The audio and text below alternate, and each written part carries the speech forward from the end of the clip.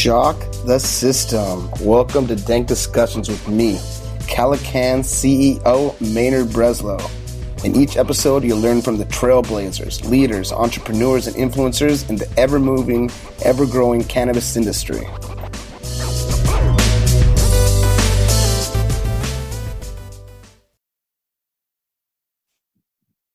Hey there, everybody. Welcome to Dank Discussions. Today we're joined by Mergers and Acquisition Advisor and Cannabis Executive Galen Williams. Thanks for joining us today, Galen. Good morning or good afternoon. Yeah, exactly. We're across the world. Yes, sir. I'm over here in now dark Tel Aviv, and let our listeners know where you're based out of today. I'm in Southern California, an undisclosed quarantine location in Southern California. Yeah, exactly. LA area. We don't want to let everybody. It's so funny. We're talking off air about The Last Dance, right? And about I haven't seen it yet, but that's after Tiger King, this is the next thing that everybody's been on. But a whole different motivation, whole different obviously story, and fascinating, obviously, with Michael Jordan. But you were talking about that was his whole thing, right? He's like, I'm gonna do interviews not from my house and not from here. So Right. Yeah, just it wasn't on the video. I assumed it was in his house, but I was reading about it, probably like a lot of people, and I found out that yes, he wouldn't allow interviews at his home or on his private jet. I don't have the jet yet, but yes, this interview is at a friend's location, just like Michael Jordan. Take what you want from that. Keyword yet. Well, that's the whole thing, right? I mean, he's very particular about obviously his image, and all the greats are in so many ways.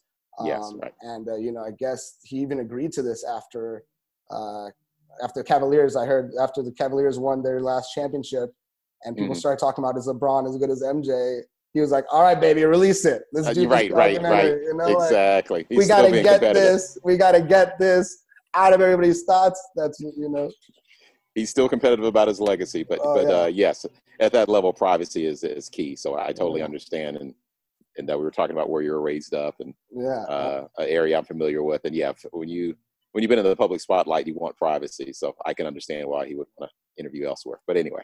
100%. We can sit here and talk sports all day, but, we're here to talk about cannabis. So, a few things we want to touch on today is obviously, your story. You have a great story. You have extensive background, not only in this industry, but in business in general, and experience, and really excited to hear about that. But also, talking about diversity in the cannabis space from the bottom all the way up. What we're missing there, and also talking about what kind of we're missing here. Being able to talk about different companies. It's not per se specifically, but bigger, broader topics that we see facing in the industry and that we're not always able to address. So we're gonna be able to address some very cool topics today. Awesome, great. But let's start off with yourself. Like I said, you have a lot of great experience. Been here in the industry for a while now. And but I'd love to hear from you. What is sure your story? I'll give the high overview, and if we want more details, I guess we'll dive in as time permits. But I guess the high overview is I was raised up in a family business. I consider it my first startup. There was no term called startups then, nor was there a term for entrepreneurship. Then it was just your dad's got a business, and if your dad's working, you got a business. The kids are employed by default. And poorly paid, I might add, poorly paid. But labor. My dad, same thing with my dad. He say, when you have kids, you do the same thing with them. So. Exactly. When I would act out at school or whatnot, my dad would say, "Look, you're going to act right in school, or you can get in this truck with me." He had his own little company truck or whatnot. So, but so in all due seriousness, raised up in a family business. I didn't know any other way. It was my first startup, so I know about the doing demos. My dad had a janitorial supply company. So instead of a software demo or a product demo, you would go to a grocery store, spend all night putting on your, high-end wax, using your high-end floor machines to demonstrate that you had this great product. So that was my first product demos or samples, was being in a grocery store all night with high polymer floor wax. That's my first startup. Did very well for a while. But like a lot of good stories, there's tragedy. So my dad had a business partner that was diagnosed with colon cancer. From diagnosis to his transition was about 24 months, almost to the week, I believe, if I recall correctly. And that had a significant impact on me personally, my family. our friends. My dad employed friends, family from the local church, the community. It was devastating. It really was. And I know that was one of the reasons why I wanted to study business. Oh. I was young enough for it to be very impressionable and impactful on me.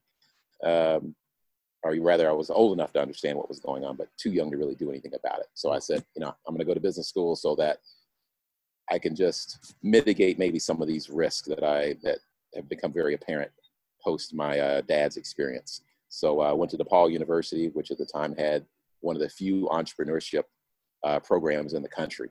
It was like a top 10 part-time MBA in entrepreneurship. And I got an undergrad there studying under the professor that started entrepreneurship for family businesses in Chicago. So always had an interest in entrepreneurship and startups. And post-graduation, I worked in business development, ended up going back to school for my MBA at the University of Chicago, where I founded the city's largest angel group, Hyde Park Angels, which is still in existence today. Got a reputation for startups, worked with an angel investor for a startup for an indoor farm called Sky Greens. I was working at Morgan Stanley at the time as a wealth manager, traded my Brooks Brothers shirts for flannels and rubber boots, and learned to grow greens. And then we obviously pivoted to cannabis when the laws changed.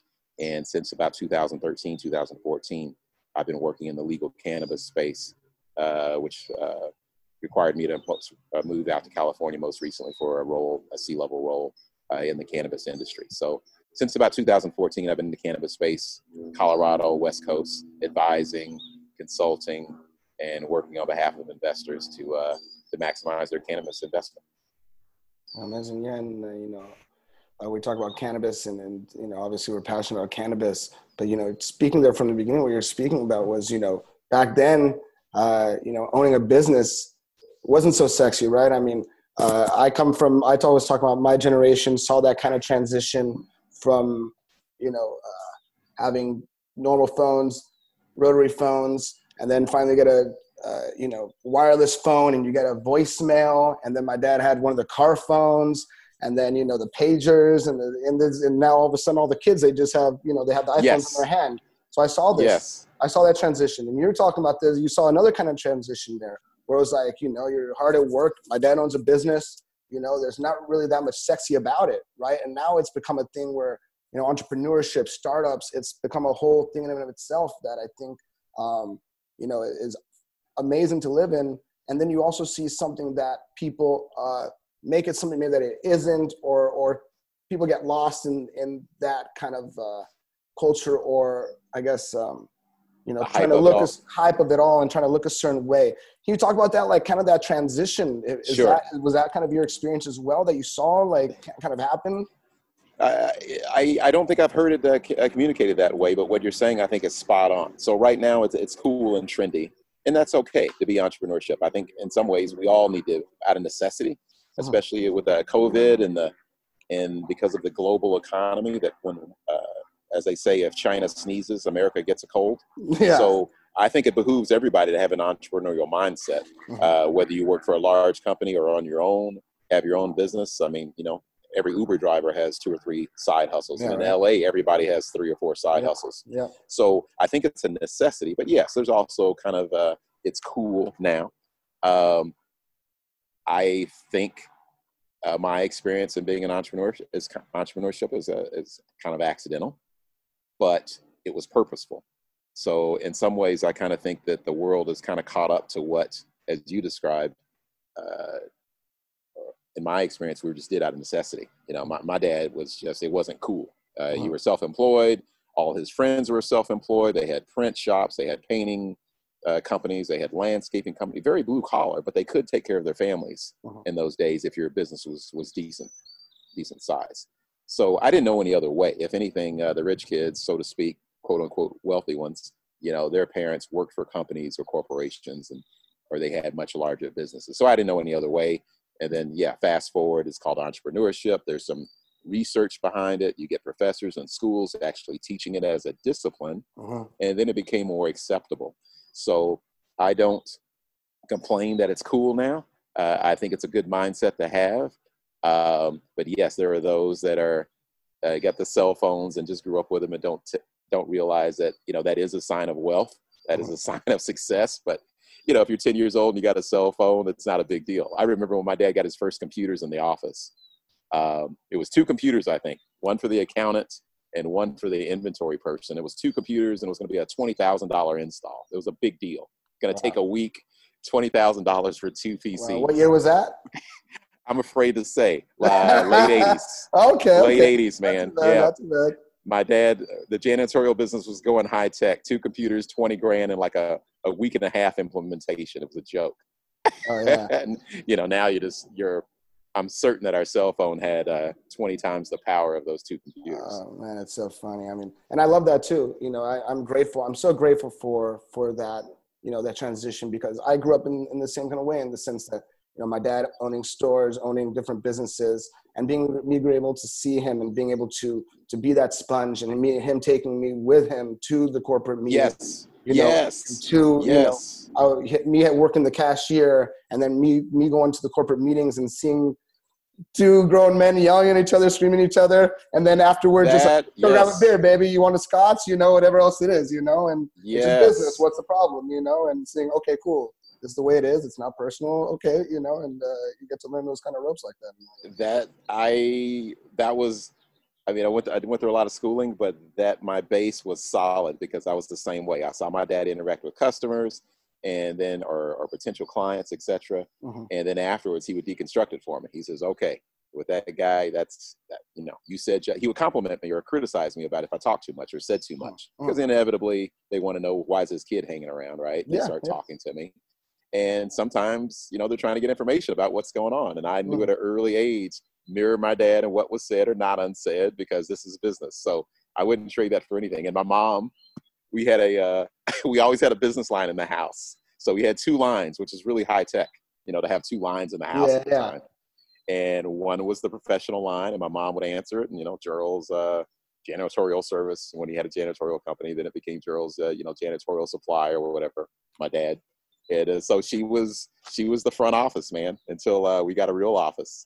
So I watched her, and she would help with their books, and she did the invoices.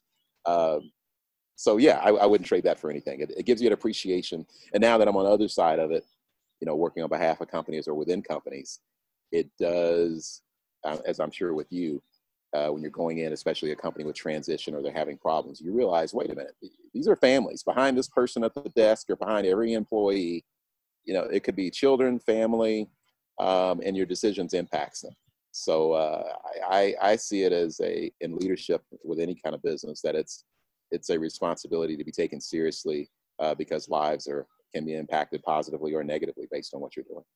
Yeah, and like I said, invaluable upbringing, valuable experiences. But you also have that experience, like we were saying, of being a business owner and being in the C-suite, right? Can you talk about the difference with that? And not only that, but what's the difference between the C-suite and is there a difference in any other industry and in the cannabis industry that you've seen with that as well? So you mean, is there a difference between being in the C-suite versus being a company owner? No, yeah, I mean that not so much that, like being the CEO of a medical technology company and being the CEO of a cannabis company, technology or research company. Are there differences in that just in general? Is it just kind of like, business as usual stuff that you can, certain things that you can apply in different things, and certain things that you're like, this is not the way it would have been in another industry? Got it. I would answer that with a qualifier. I would add that is a different level of complexity with cannabis businesses, because it's an industry that's still starting and still growing and trying to figure themselves out. So I would say, yes, the fundamentals of business are the fundamentals. I would say 80-20. They call it the Pareto principle. 80% is kind of similar. You have executive leadership, you have management, you have finance, accounting, marketing, etc. Regardless of what the industry may be. Yeah. And then the 20% is what makes it unique to this industry or this company. So for us, we say, okay, the unique part is we're in cannabis. But cannabis is very unique to tobacco or alcohol in that it's regulated. So there's some overlap there. I think what makes cannabis way more unique is that, one, we're coming from an area sort of like alcohol back in the 30s, where it has been associated with a lot of stigma. Mm-hmm. I also think it's unique that the stigma has also been associated with people of color and minorities, which I think we'll probably get into later.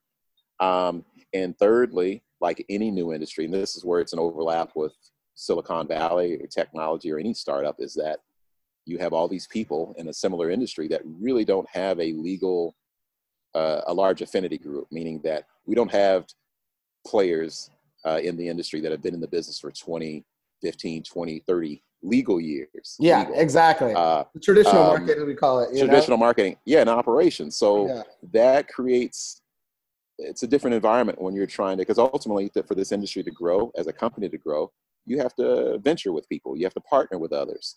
And because everyone is kind of unknown, and some are coming out of the shadows and some are coming from other industries, it makes for strange bedfellows at times. Sometimes it works, but a lot of times when it's new, there's a lot of chaos. There's people that you really don't want to play with, or protocols and standards haven't been set up yet.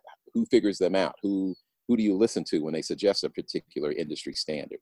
So all of that, I think, is makes UCannabis a little bit more unique. Our regulations are new. It's been illegal. Stigmas. The people representing the industry haven't necessarily represented the industry in the past. Not a bad thing. It's just what is. So we do have some very unique, I think, challenges and opportunities within cannabis for sure. Yeah, and and I think you mentioned something there is the two different worlds combining, right? Where here's these old heads, whatever, who've been in the industry, growing for 30, 40 years, and they know how to keep a low profile and how to just go about their business, and they're not into SOPs and marketing and everything it's like not at all, and they're like, hell no, you're lucky my name, you're lucky anything else like that, if you got a picture that's right, that's I must be really close if you got a picture of me, because there's no picture of me right anywhere. And right. sometimes you have people coming in who have all the good funding, and they come in, well, there's a great market opportunity, and they come with that kind of thing. And now we all have to play together in a new legal framework that hasn't been set up for long at all. And we're still trying to feel through the dark as well. And we, something may be one way one week, and the next week it's something else. And we, it's when we have a lot of put out a lot of fires, and like you said, the personality types are very different. Is that's something you see playing a role as well in what's going on you mentioned? I'd like to think I'm playing a role in smoothing that transition. I mean, I personally had to adjust myself because of just the different, how we say, the different players in the industry. So I spent a lot of time, until recently, I spent a lot of time in Chicago, and I would just kind of come back and forth to the West Coast. I'd fly back and forth to Colorado, Washington, Oregon, the legal states, primarily California. And I recall the first few times I was going to Colorado, because it was the first adult use state, of course. And I couldn't get into dispensaries. I would show up to meet somebody, and people thought I was the feds. I remember one in particular. What? It didn't help that I was you didn't have the vibe. I was looking too corporate, man. I was coming in. I had, I'm coming from the Midwest, so I had slacks on, a dress shirt. I do wear Ray-Ban aviators, which is G-Man standard issue, right? I just happen to wear aviators. So I show up one day. It was on 420. I knew the owner, and he says, "Hey, go by my shop. I'm going to hook you up." All right. So this is several years ago. So I go to the shop. I show up in an SUV because that's what I was driving at the time. So think about it. I'm looking at a big black SUV. You can't look. In the suit, coming in. Like with aviators, with aviators. Like the Men in Black. I'm coming in a big Denali, SUV, and I'm wearing slacks and a shirt, looking like club fed. The security steps out with his automatic at the time, because it was 420, so they had a lot of traffic, so they had extra security. And man, he looked at me like I was a G-man. For sure. And then when I got to LA, I couldn't get into certain dispensaries. The spotters would call the owners like, "Who is this guy? We don't recognize him." So I learned to kind of dress. When I say dress down, I don't mean to sound condescending, but get rid of the dress shirt, man. I just got rid of it. So when I would visit a company or I was working on their behalf, I would say, "Give me your company swag," because I want to swag rather, and I want your cap, I want your shirt. Yeah. I left the dress shoes at home. Part of the team. And then I could walk in and I could have conversations with the dispensary owners or growers. But before that, yeah, it was. And the irony was not lost on me that here I'm in middle age, a man of color, and people are thinking that I'm 5'0". That was Yeah, funny. right. That's funny, man. That's funny. You know, it's like, excuse me, sir, can I please get some of your finest marijuana, please? How much pots can I buy with $25? You know? Exactly. I probably was looking pretty green. Yeah, looking pretty square. But in answer to your question, yeah, that's when you're going to people. Yeah, the old heads, the OGs, been growing for years. They had a right to be suspicious, Mm-hmm. and I credit some of them trying to come over into the legal side. But that's a big transition for them. Mm-hmm. And then you have guys like me that see this as partially, not completely, but guys like me that see it like, okay, here's a new industry, a new market, and I can utilize my expertise and my network to, provide funding and acumen to a new industry. So that's one crowd. And then you have another crowd that sees it as just, it's just a pure opportunity. They're coming from consumer products or they're high finance. So you have all these groups that are kind of getting thrown together because of this law changes, and it's a work in progress. 100%. It is, a growing industry doesn't have that much history. And I want to talk about the diversity issue. There's so much to talk about there. But before we transition to that, you mentioned there about, people coming in, with the funding and everything like that. And you see in the industry, there's a lot of companies coming in that they have all the funding, they have all the business fundamentals, they have everything look like it's set up, they have their dispensaries all across the country or anything else, any kind of distribution, huge companies, and then they don't make it, right? Or you see, they're making the news for all the wrong reasons, Yes. And what do you think what do you think's behind that? I mean, they have everything. Is it just, and I'll just let you answer that. What's the reason behind that? It's not a silver bullet answer on that one. It's a couple of things, but I think I can narrow it down to two. One is that I hope it's obvious that just having a lot of money doesn't mean you're going to be successful. It really doesn't.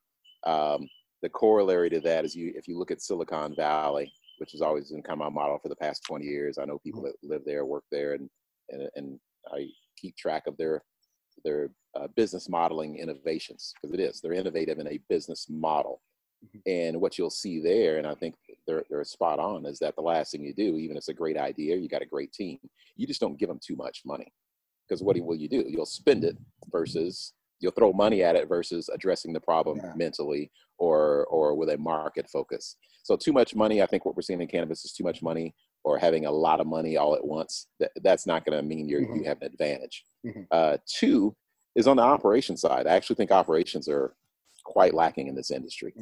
I don't think the industry lacks for smart people or people that were experienced elsewhere and maybe had success elsewhere. But that doesn't mean a thing in cannabis, because in cannabis, you're dealing with regulations that change after you get the job or the role, labeling, state-wise, federal changes, from the executive suite on down as to if, we have the confidence to operate in a manner, knowing that it's going to be thinking that it's going to be nationalized at one time. The typical business manager or executive does not have to deal with that, with the shadowy regulations or being restricted to one state even. I think that in itself makes it way more complicated to operate as a successful enterprise, because in America, obviously, you set up a business, you can do business in Arkansas, Texas, California, wherever you want. Yeah. So if your supplier, you have a critical supplier, and one supplier is based in New York City and another one's based in North Dakota, all things being equal, your supplier in North Dakota, it might be less expensive from a shipping standpoint. You don't get that kind of scale in cannabis. You have to everything has to be within the state for the most part, which makes it a more complex business. So I would argue that operations, not because of lack of ability or lack of talent, but that operations are more critical in the cannabis space. And it has to be learned on the fly because the regulations are such, state and national, that it adds a layer of complexity that makes it more difficult for a team to do well. So you can have a whole lot of money, you can have a great license and a great territory, but because of the legal idiosyncrasies of this industry and otherwise, and the culture of the people that we spoke to a few minutes ago, the different groups that are all getting thrown together, Mhm. It makes it way more complex. And I think that's the smoking gun, that if you can solve that, we'll see some successful companies come out of that. Wow, there's a couple of great points, and one thing that you mentioned, I never thought of it in that way, and I think, everybody in the industry is kind of under a microscope because first of all, we don't have that much of a track record, obviously, and right. so historically, there's not much to go off of. But you mentioned there about Silicon Valley, and I never really made that connection. It's such a good analogy because we talk about a well-funded startup, and what's the first thing that they get? They get a game room, right? They get their 2 p.m. Cocktail hour and the kegerator and the board games and everything else that goes along because you want to keep them in there working. You want people happy and not having turnover. You want it's getting the right. You want the best programmers. You're fighting for talent. Programs. So you're fighting for the best programmers. Keep them there. But so the burn rate's so high, right? The burn rate is so high and everything. But I never really made that connection with cannabis as well. That it's people, they're trying to compete and also looking for that talent, I guess. I'd like to think so. I'd like to. I don't know. I think you bring up a good point, Maynard. Are we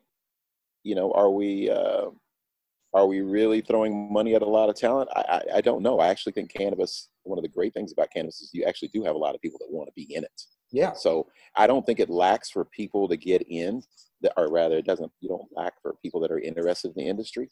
Now, are they the people that you need at this time in leadership? I think there might be a little bit tougher. And I think we're seeing that. I think we're seeing, some of it is typical transitions from an early industry, from the founders to the, professional management class, quote unquote, and that could be good or bad. But I do think that maybe some of the people that are needed in cannabis are frankly just not ready for it yet because they are concerned about the stigma. And those that have lots of experience don't necessarily want to trade that in for the hassles that you have in this cannabis space. So I think there's some on the sidelines kind of doing a wait and see. But as you well know, the industry is growing, the demand is growing. You need people in this space. So do you go with people that maybe are not as experienced, or do you wait, or do you try to spend more money with people that have a higher probability of being successful?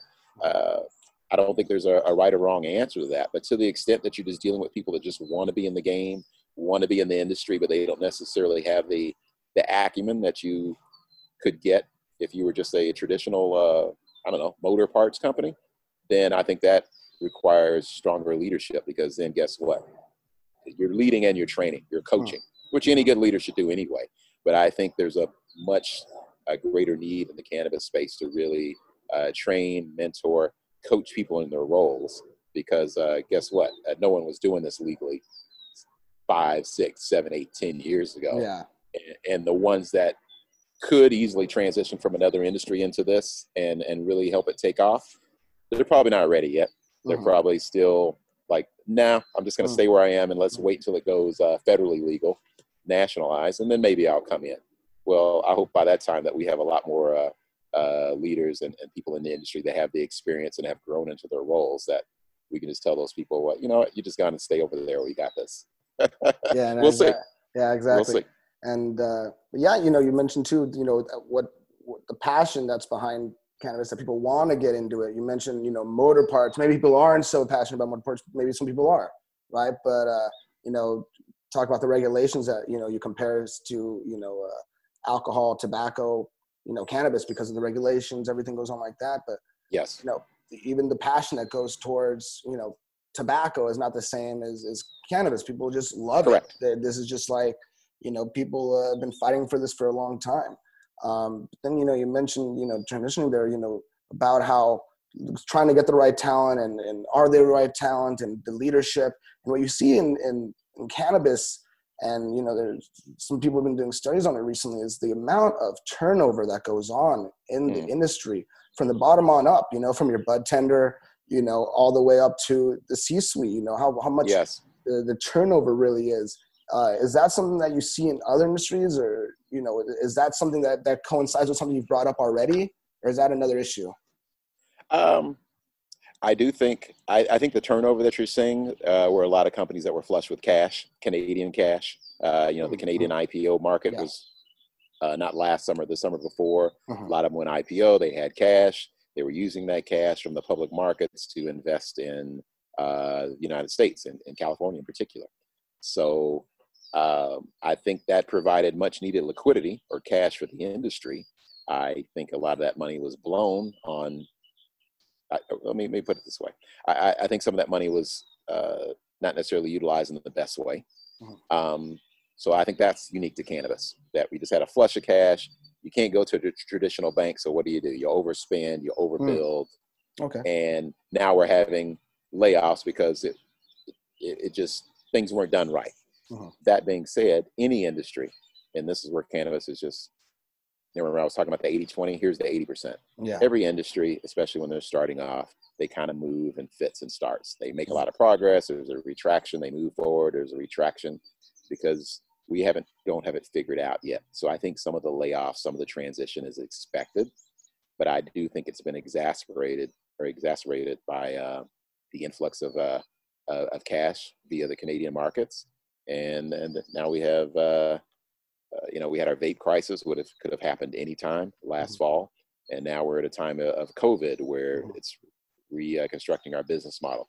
So in answer to your question, I think it's a little bit of both. I think some of it is unique to cannabis that because of our high turnover, because of the way the money was spent, and a lot of the people that received that money just didn't have the experience that was needed with the idiosyncrasies of cannabis. But some of it is just the nature of business. We're all trying to figure it out. So you grow and then you retract. Grow again, retract. And we say that a lot. You mentioned the vape and obviously, COVID, and you see the influx in the industry everywhere, right? From growing, they have to cap all the applications, everything, dispensaries, and, talk about LA, how most of the dispensaries are black market, and, and how people weren't able to even operate beforehand, let alone with Corona, coming in, and, at least, I guess it was deemed essential business, which we'll get into as well in another topic, but, so it's kind of correcting the market a little bit in a lot of ways, where you said people are not able to stick around any longer, providing opportunity for others who are able to pivot and transition and adapt. But yeah, but something else is, and this is what I really want to talk about as well. I guess, it's not, I'm not going to drop any knowledge. Everybody here on the podcast, we're passionate about the cannabis industry. It's not unique or it's not brand new to know that cannabis inherently, started off, with the war on drugs, a racist system, perpetuated against certain types of people, and even going all the way back to prohibition, aside from the fact that, it was hemp and cannabis, everything was threatening big businesses in a lot of different ways, right? The textile companies, the lumber companies, but it was associated then at that point, how are they stigmatized? We talk about the stigma was with race. Yes. And marijuana, primarily, yeah. Marijuana, yes. even that term, and the stigma all across, even up to now, the DARE program, from a decade or two ago, and everything else. But we see as well in practice that we talk about essential business, and then there's people sitting in jail, right? And we talk about the war on drugs, and we talk about how people are coming into the business who didn't really, participate in fighting for it, and now they're coming in with the money while people are sitting in jail about it. Yes. What's your view on that, and kind of what can we do about that from the top on down? I'll start with the last part. What can we do? I know there's some great policy groups that are working on that in DC on a macro level and locally, and I applaud their efforts. Personally, I would like to see more on the private side, just from the C-suite and the companies. There's one thing to have a lobbying group. I don't think the lobbying group reflects everyone as well as it can. I think they're trying, but I think that's another detailed subject. And I applaud their efforts, but I think individual companies have to bear that responsibility at the executive level.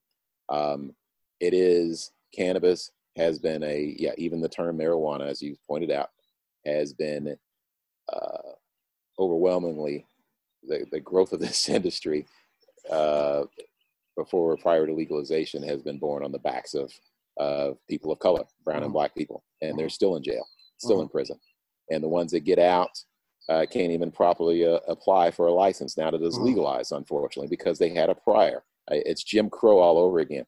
Yeah. You know, back in the 60s when people of color finally got rights to vote, and it was ruled unconstitutional to not allow people in the South to vote. You know what they did? They created tests and said, okay, well, if you own property, if you own land in this county, then you can vote. Or if you pass a literacy test, now you can vote. Well, of course, you're the bottom of the barrel. You didn't own land, so that would disqualify you. You weren't particularly educated because you had to go to terrible schools, and that would DQ you. And this is happening at a state level. Well, if you got a felony, if you did trafficking, you blah, blah, blah, you can't get into it. So what does it leave? Legally, it keeps a lot of people out of the industry. Yeah. So that is well known.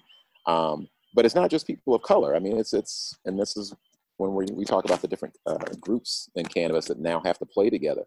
You know, a lot of them are not.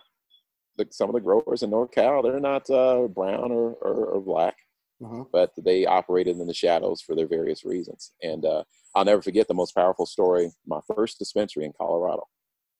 The woman happened to be Caucasian, and when I was visiting her dispensary, she teared up and talking about her brother, because she said he was in Club Fed during federal time.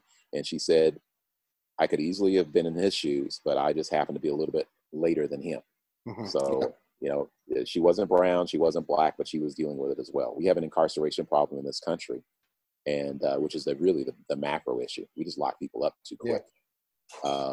And so in our industry, unfortunately, it's representing, I think, the stigmas that kind of got us here. You know, 50, 60 years of selective laws to marginalize already marginalized groups, and it's reflected in our industry. So I think the responsibility is going to come on a company by company level to not just go out and check a box and hire people, women or LGBT, whatever, or brown and black. No, not checking a box, but really seek a diversity of opinion, have a diverse social group. And I think that's represented in the companies once you start hiring. I think it's a reflection of leadership. That's what I see. If I see everyone one way, be it all men of color or all women or anything else, it's a reflection of leadership. If everyone looks the same, thinks the same, and acts the same. And that's diversity is just more empowering, period. It is. And, you know, you share a lot of powerful topics there, you know, talking about the legislation side and, you know, the social equity side, you know, and a lot of work still needs to be done there. And, you know, obviously a lot of issues having to be done with that as well. Like you said, a lot of details that go along with it, but there isn't, you know, we talk about like, you know, what is missing there. There's no reason why we shouldn't see more people of color in the C-suites. There's nothing there stopping. Like you said, it shouldn't be a box, right? You know, like in the NFL, they have to hire the Rooney Rule. The Rooney Rule. They have to interview. Rooney Rule. They have to interview. Yeah, they have to interview one person of color. I got two. You know, it's what do you want from me? You know, he didn't get the job when everybody knew who was going to get the job beforehand. So it's like, you know, it's a slap in the face, right? Well, I tried. Right. Just didn't, right. You know, that kind of thing. So it shouldn't be like that. I mean, it's honestly, you know, it's bullshit in so many ways that it's still even a topic. It shouldn't even be an issue one way or the other, right? Right. It shouldn't be an issue one way or the other. You know, it's just like, it's all culture. We all have a different viewpoint and everything. And it doesn't matter what color a person is in general anyways. Right. Especially in like we were talking about in an industry that so much money has been made off the backs and off the incarceration and everything else of brown and black people. It's not like we're demanding, hey, now's our time, you have to hire us. It's just a matter of, you know, look at the numbers, go to any convention, you will see it for yourself. It's right there, you know, and, you know, is that something that just, you know, you're talking about from different businesses in your background, is that something that once again is you just see and different types of businesses as well, that we need more diversity in general in C-suites? Or is it something in particular to cannabis, or maybe there's a different nuanced topic, why it's applied in different ones? Yeah, unfortunately, I don't think it's unique to cannabis. I think you see that everywhere. The C-suite, and not just the C-suite, though, the board of directors. They're it's very homogenous across many industries. And then you'll see women or people of color, they'll get a marketing role or they'll get the sales role. Nothing wrong with that. Nothing wrong with that, because they're integral. They're important in our business. But I think it's across all industries. I think where cannabis is unique is that, again, we already know that the social impact people of color were overrepresented on the penal side, and incarceration. And since we know that, and now that it's finally legal, I do think cannabis industry and cannabis leaders should, if they really respect their history and respect the time, this wonderful time that we are in the legal cannabis space, that they would make an extra effort to bring everybody to the table. But that's still depending on somebody else. If you're somebody in that underrepresented group and you're trying to get in, you're kind of dependent on someone else to bring you in. But here's the beautiful thing about entrepreneurship. Entrepreneurship's open to everybody. And I was fortunate enough to happen to already be interested in it and to study it academically for my own personal reasons. And then the world kind of caught up to, hey, this entrepreneurship thing's kind of pretty cool. So I don't want to sound like I foresaw all of this 20 years ago, but where we are right now is that entrepreneurship is a discipline. It's easier to become an entrepreneur and start a company with technology that you mentioned. Everybody has a cell phone. You can get apps for everything and any ancillary service you require. So I think this is a great time to promote, encourage entrepreneurs and people that have that mindset, and either hire them or to do business with them. So that's why, frankly, to this day, I just give a lot of my time, not a lot, but if it fits within my wheelhouse and I have the time for it, I'll talk to people that have an idea or a business plan or seeking capital, et cetera. Because ultimately, you get one or two successful companies, be it a woman, minority, whatever their factor is, they become successful. There's going to be a lot more people just like them. We were talking about Michael Jordan at the beginning, kind of just warming up, talking about The Last Dance. Who in the 1984 or 1985 would think that a basketball shoe, that kids would be buying them and lining up for them to pay $200 for them, he would become a billionaire over a basketball shoe or even the basketball game? What did it take? It took one person to be excellent. And then it creates a whole cottage industry and a bunch of people. So I think if whatever group that's underrepresented right now, once they have success as a company or as a leader, that will spawn many others. So, ultimately, the responsibility comes to us individually. Do we want to look like everybody else, be like everybody else? Or do we want to make the world a little bit better? And the way you make it better is to be the best that you can be. And guess what? There'll be a lot of people that'll follow. So that's what I try to do. I try to encourage entrepreneurship. Obviously, I try to better myself, and every opportunity that I have, there's something to be learned from it. And hopefully more of us will take on that task and that personal responsibility and make it an industry that really reflects our core and who we really are. Man, I love that point. Or should be.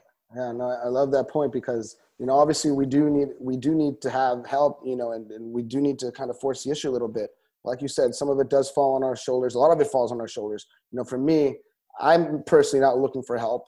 I don't look at myself as any better or any worse than anybody else. I'm just a Maynard, and I put my head down and work as hard as I can and build relationships and deliver and do as good a job as a service and as a company as we can do. And it seems to work out for us in that regard, and so I appreciate that as well, talking about how, Michael Jordan with the shoes and, look at what LeBron has taken that to a next level, whereas MJ wanted to do the business. He didn't want to be the, political and going in there and social stuff. He was like, hey man. That's true. He did. Possible, and LeBron's taking it to the next level. And he opened that trail for him, and then we talk about other areas, with Dre and Dre Beats, and how, it could have been anybody on the route. I think Quincy was first offered that, and he's like, oh man, I turned that down. It became Beats by Dre. It sounds a little bit different. Quincy Beats by Dre, and now that's how he became a billionaire.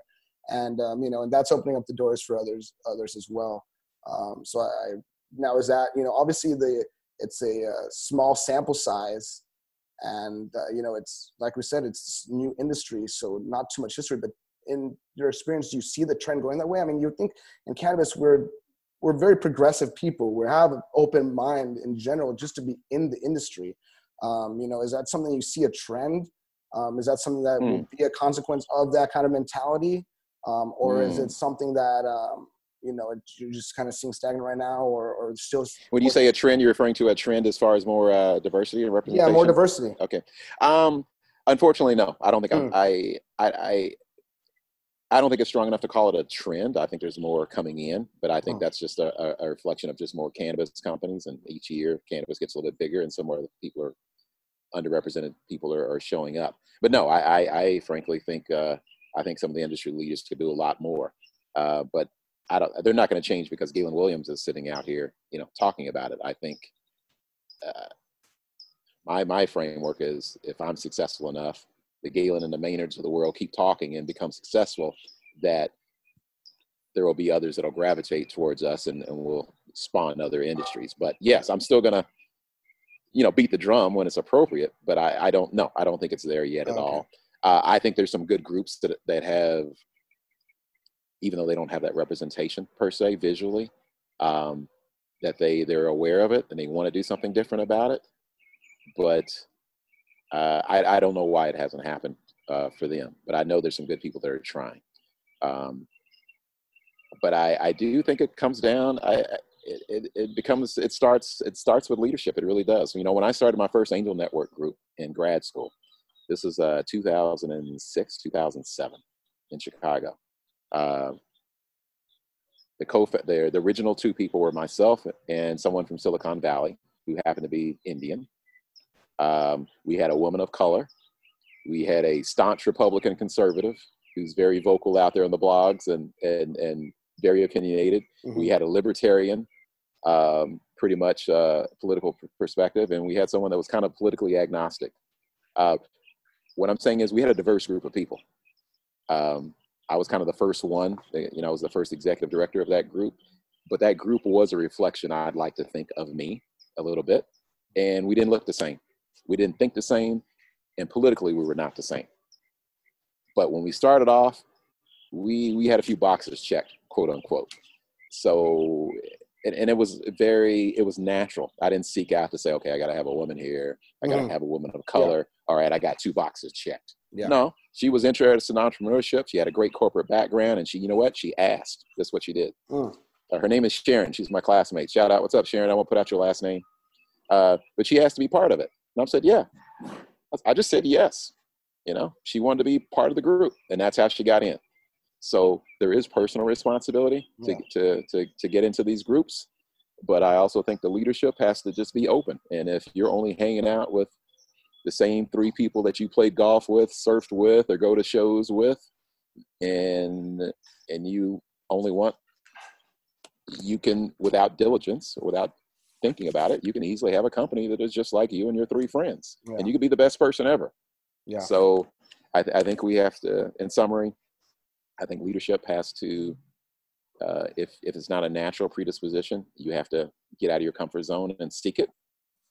Or if it's your natural disposition, like I like to think that it was for me, it'll happen because you're in a leadership role. And then there's personal responsibility individually, the Galens and the Maynards of the world, to go out there and just try to make it happen and ask for it. Ask for a seat at the table and earn it.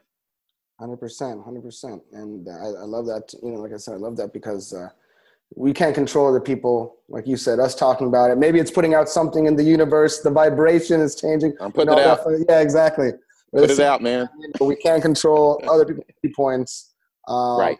We can't demand them. When we force people, it just only breeds more resistance. We're finding that.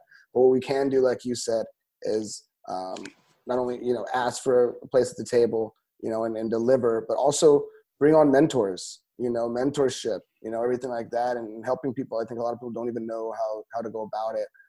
Very talented people and everything, and having mentors, and like you said, having those committees, and everything. It's so important to help people, the next generation.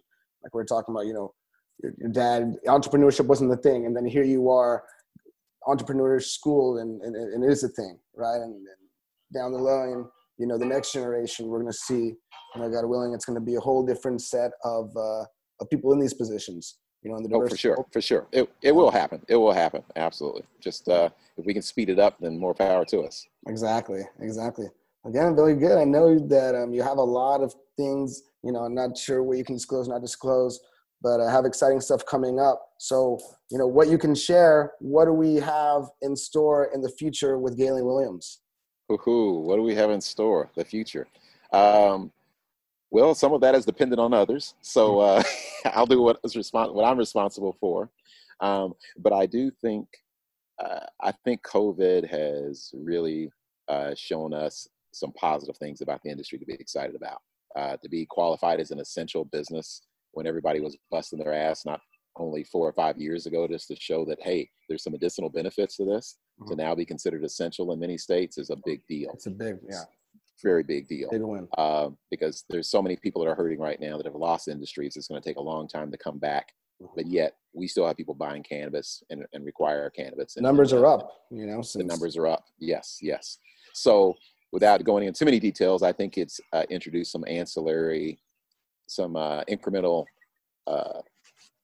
not incremental. I think it's added some potential business model changes because of COVID, because of the way we're doing business, you know, more remote, that will present some opportunities for the industry that I'm really excited about and want to participate in. But this industry is not going anywhere. I think we're showing that we can weather a downturn, but demand it's kind of like alcohol has been traditionally. It's inelastic. Mm-hmm. You know, people may buy a cheaper brand, but they don't stop buying. Yeah. So I think that's a big indicator for us, and I think that's a good.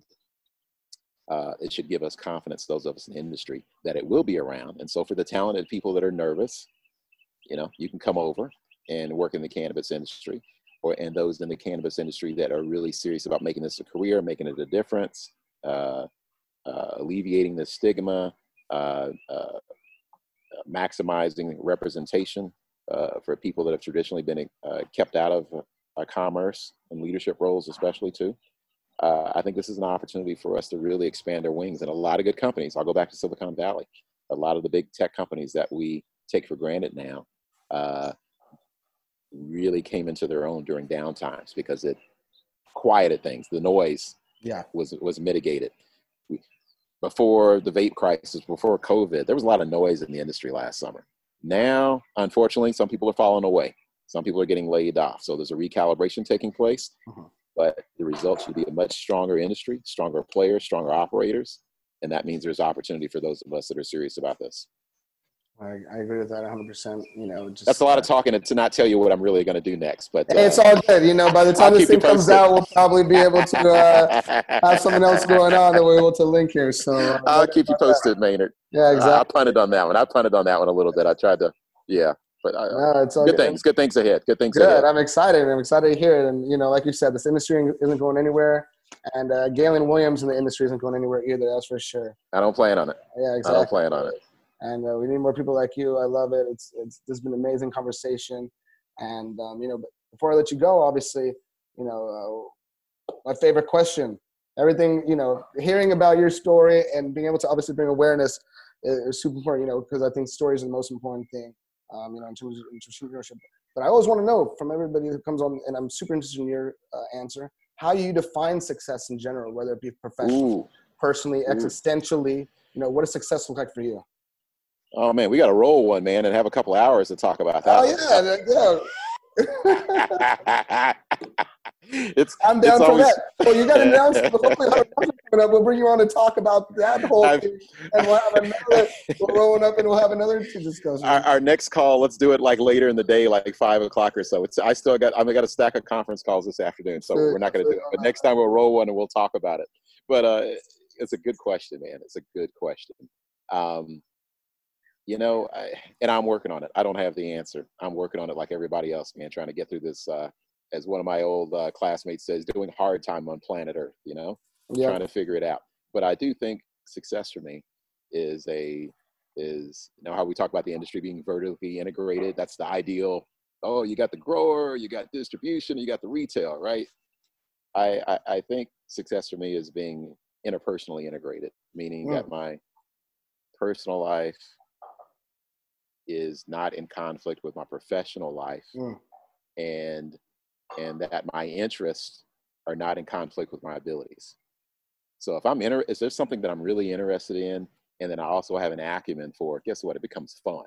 That's You know, amazing. it's fun. Yeah. And if my personal life is supporting my professional life and my professional life is echoing my personal life, life is good, man. So, you know, if I'm just, so, you know, my, I know that's really abstract, but No, that's why I said a good, substantially. the I perfect, love those answers better than, you know, and it's great. Everybody has it. That's why I ask, because everybody has a different definition. yeah, Something yeah, different. yeah. And it's also It's, fluid, you know, it and is, and no one has it. I mean, I think we're all, and I've seen this recently in all due seriousness. I mean, with the COVID crisis, some people are doing better than others. And it's been tough. It's tough to observe and tough to see. Even us just having this conversation right now, you know, it's privilege. It really is privilege. But it's a tough thing to balance. It's a challenge for me, like everybody else. So if anyone's seeing this and it looks like I'm living the life, quote unquote, you know, everybody's got something to deal with. But yeah, I want a personal life, personal and professional life that's integrated, and to do something that I love, which I think I'm doing, but actually to excel in it. It's not work. What is, you know, that old adage where if you're doing what you love, it's not work. And you know, this is a part of a perfect day to be able to talk about an industry that I'm passionate about, hopefully being a promoter to doing better things within the industry. And the only thing is missing is, you know, getting to the beachfront and watching my kids play on their own, leaving me alone. But I want them close. For a reason, go. But I want them close. Yeah, exactly.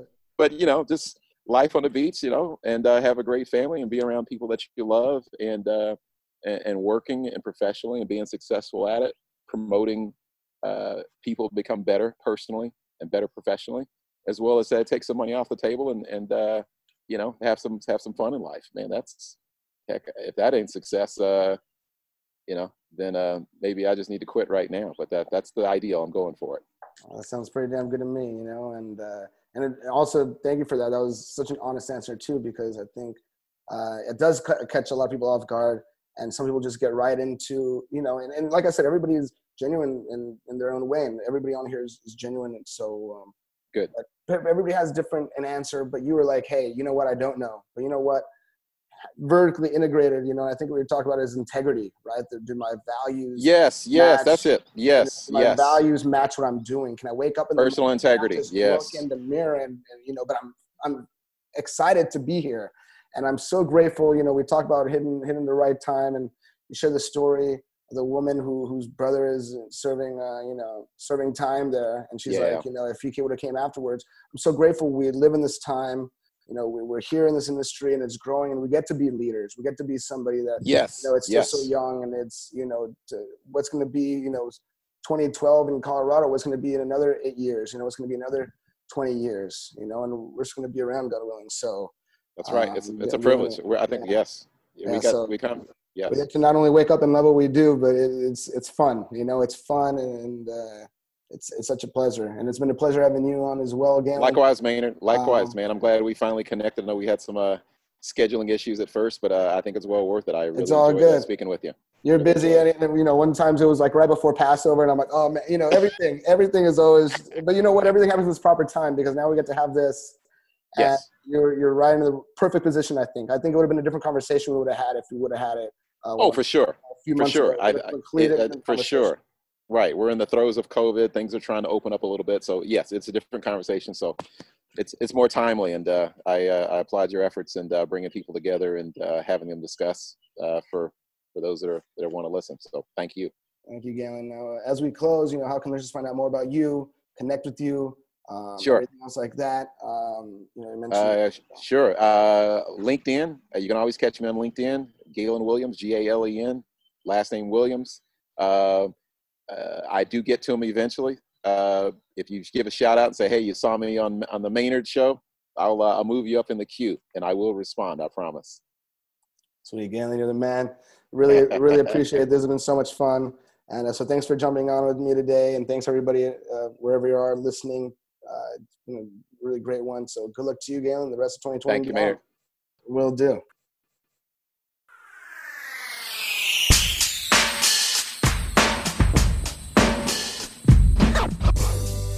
Thanks for listening in to Dank Discussions, and we are so grateful for each and every one of you. We want to continue making dank content you want, so give us some feedback about the topics you want covered. feel free to reach out to us at grow@calacann.com. That's CALACANN.com, and follow us on Instagram for our latest updates.